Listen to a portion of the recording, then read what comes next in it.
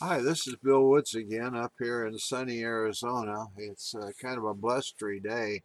Wind's blowing, temperatures getting lower, and I understood that we were supposed to be having snow and rain the next 3 days, but there doesn't seem to be any of that, just a lot of wind today.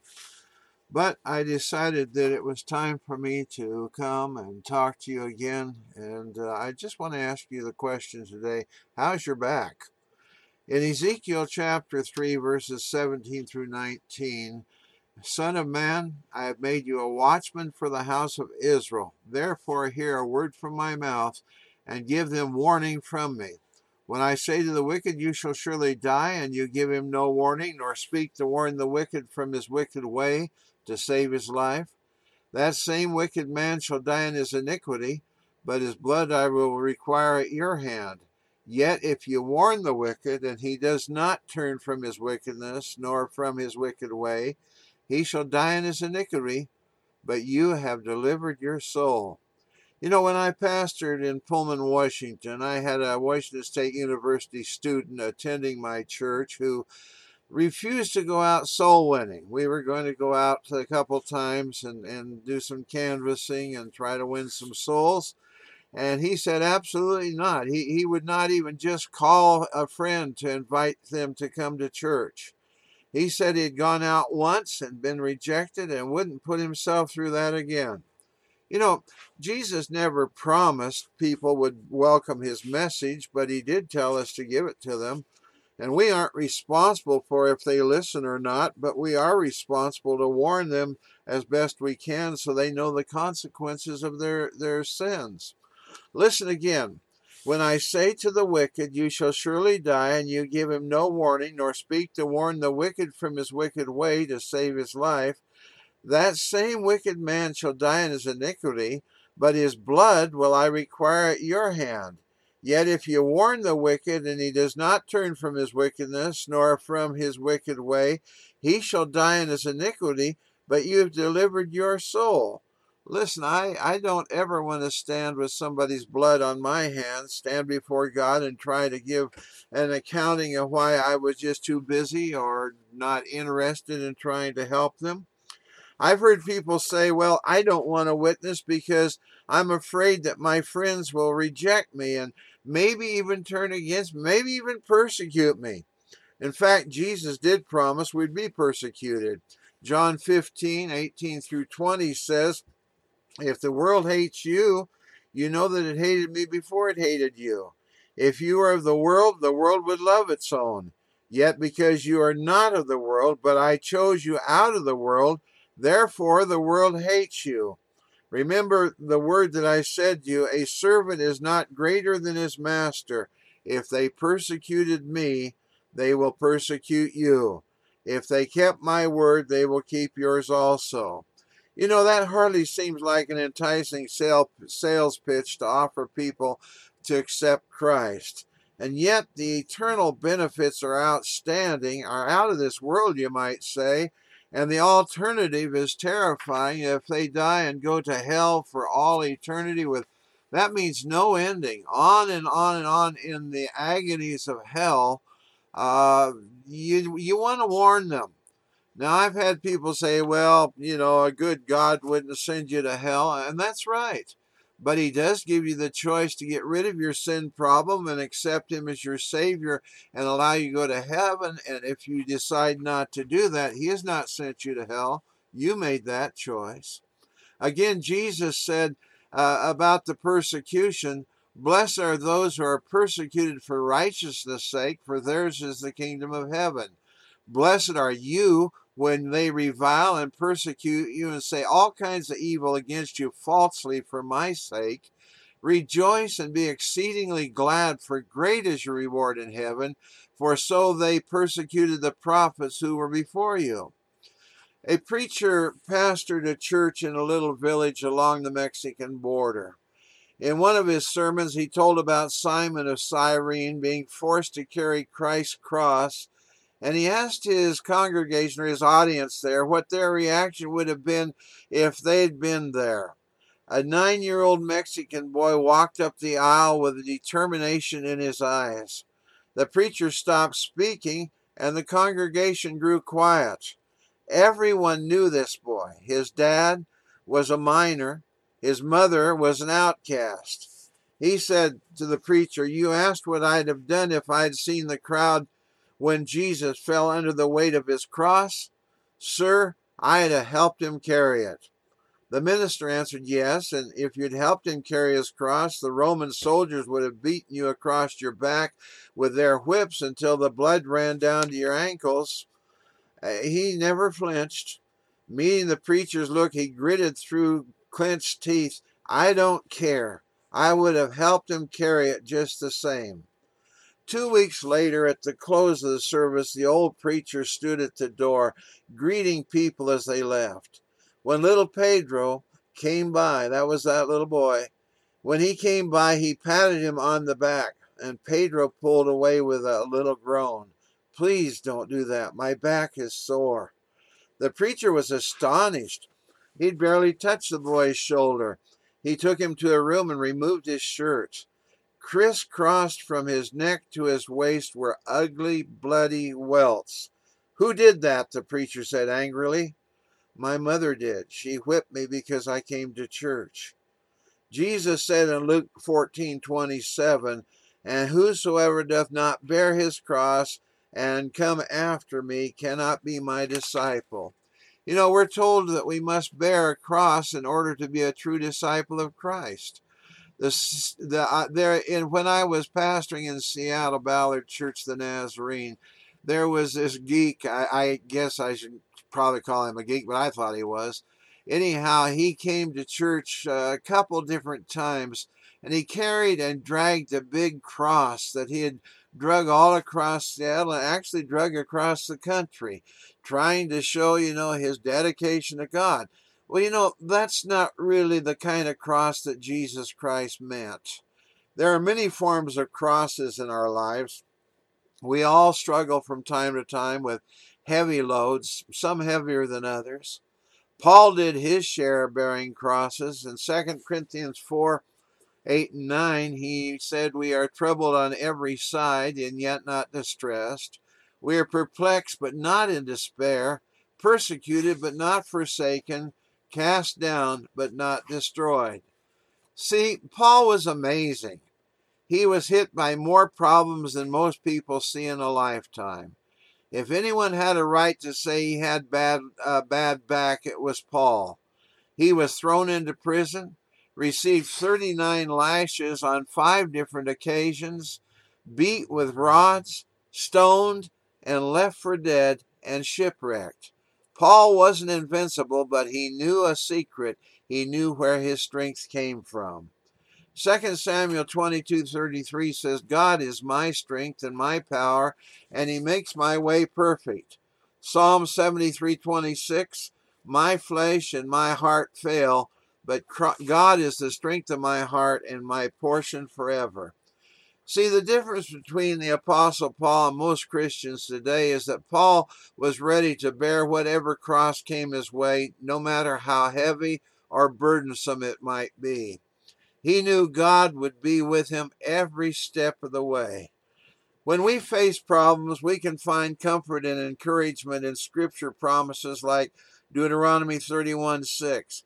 "Be strong and of good courage. Fear not, nor be afraid of them.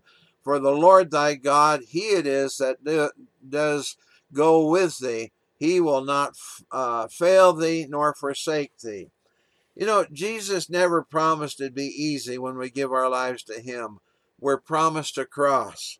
Our cross might not be the same as little Pedro's was, but it can be just as hard to bear. Once we recognize what we're struggling with, we must meet it head on. We have to be convinced that God will see us through to the very end. How's your back? Is it scarred and bent over with a cross that you've been dragging? The young man was at the end of his rope. Seeing no way out, he dropped to his knees in prayer. "Lord, I can't go on," he said. "I have too heavy a cross to bear." The Lord replied, "My son, if you can't bear its weight, just place your cross inside this room, then open that other door and pick out the cross you want." The man was filled with relief. "Thank you, Lord," he sighed. And he did as he was told. As he entered the other door, he saw many crosses, some so large the tops weren't visible. Then he spotted a tiny cross leaning against a far wall. "I like that one, Lord," he whispered. And the Lord replied, "My son, that's the cross you just brought in." You know, when life's problems seem overwhelming, it helps to look around and see what other people are coping with.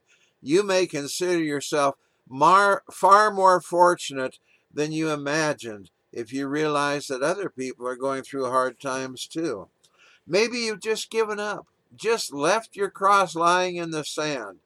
Well, it's time to grit your teeth and ask God for strength and get a firm hold on that cross again and begin to follow him with your cross.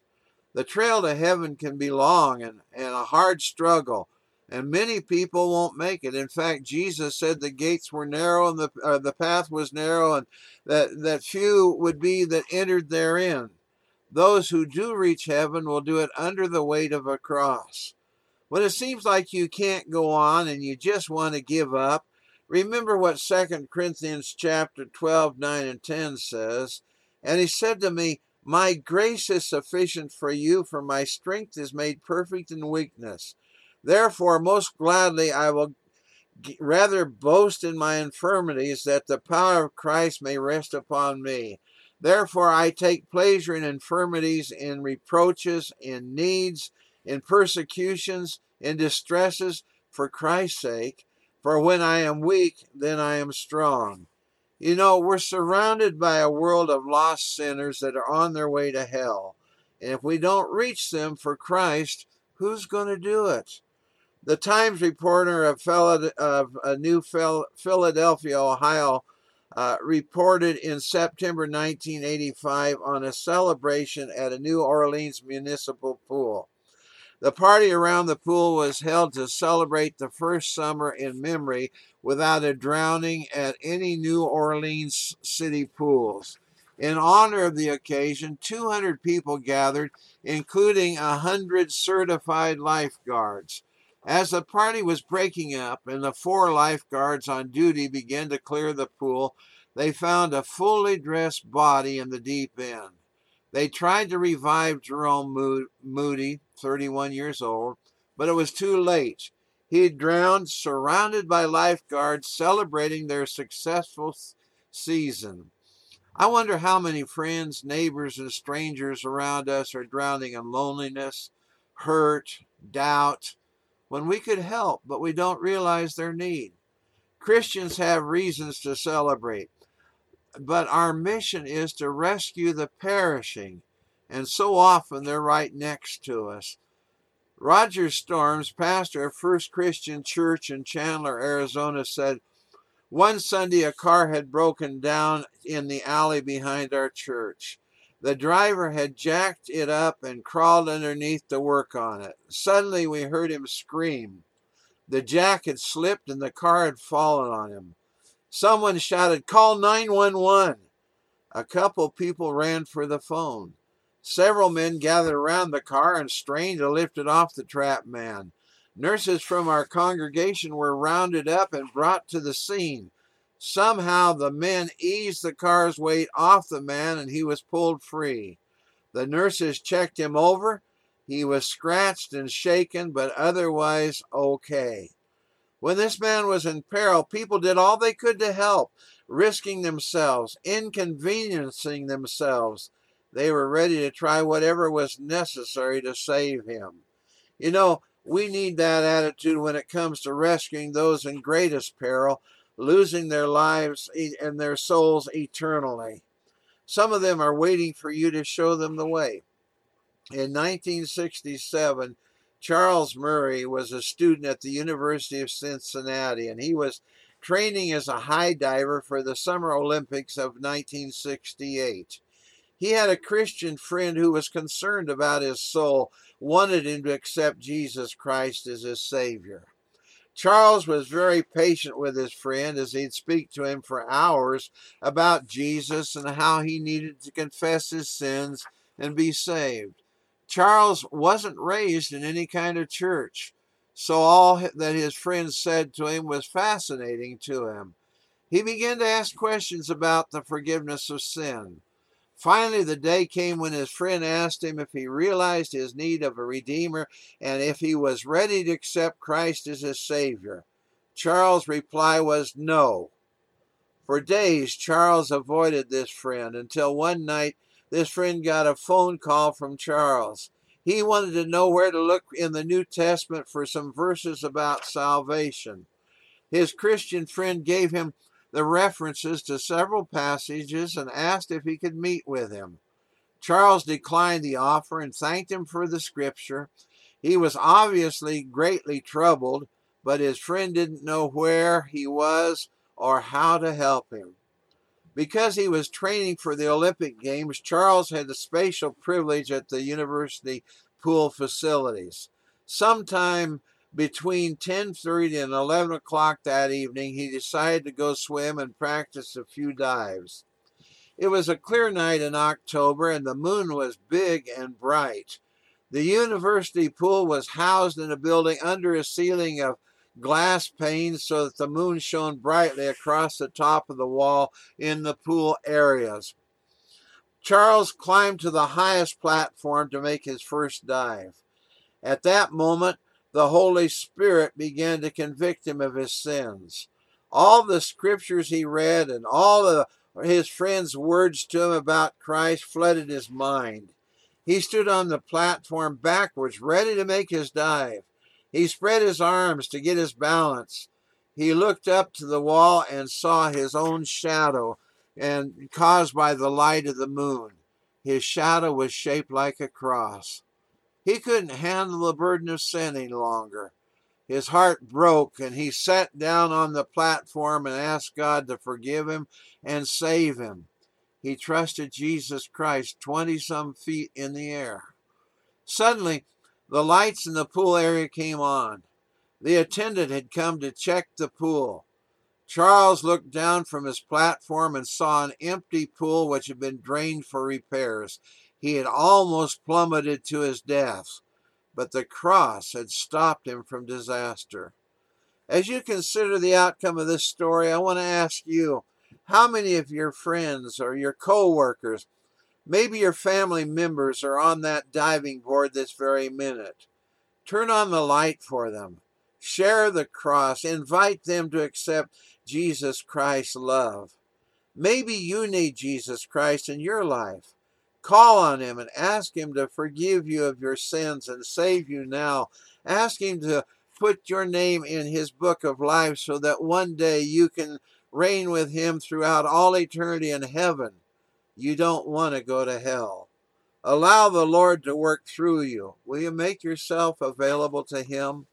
Either to accept him as your personal Savior, or if you know him as your Savior, to tell others who don't know him as their Savior so that they too might become children of the King, joint heirs with Jesus Christ, and have a home in heaven for all eternity.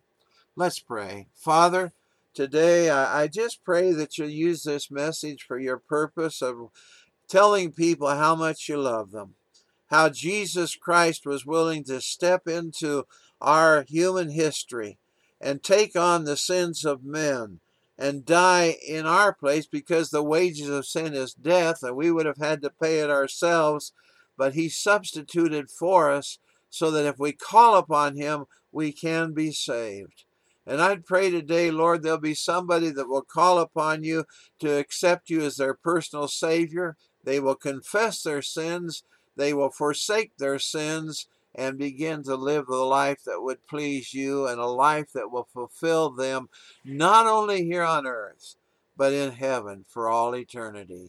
Lord, I just pray that if there's people that know you as their personal Savior but have not been telling others about you, have not been witnessing and saying what wonderful thought it is to accept Christ as their Savior, I pray that you begin to burden these people that they might go out and win souls for you too. Father, we realize that time is growing short. Prophecies are being fulfilled daily that say you're going to come back for your church soon. Help us, God, to be ready. And if some of us don't live till the rapture, but we die and face you before then, help us to be ready as we stand before you, to be able to witness that we've accepted Jesus Christ as our Savior and are part of the family of God, so that you'll let us into your heaven. Thank you, Jesus. We love you. In Jesus' name, amen. If you want to contact me, remember my email address is lowercase revwwoods@gmail.com. And my mailing address is William Woods, Box 4031, Sun Valley, Arizona, 86029.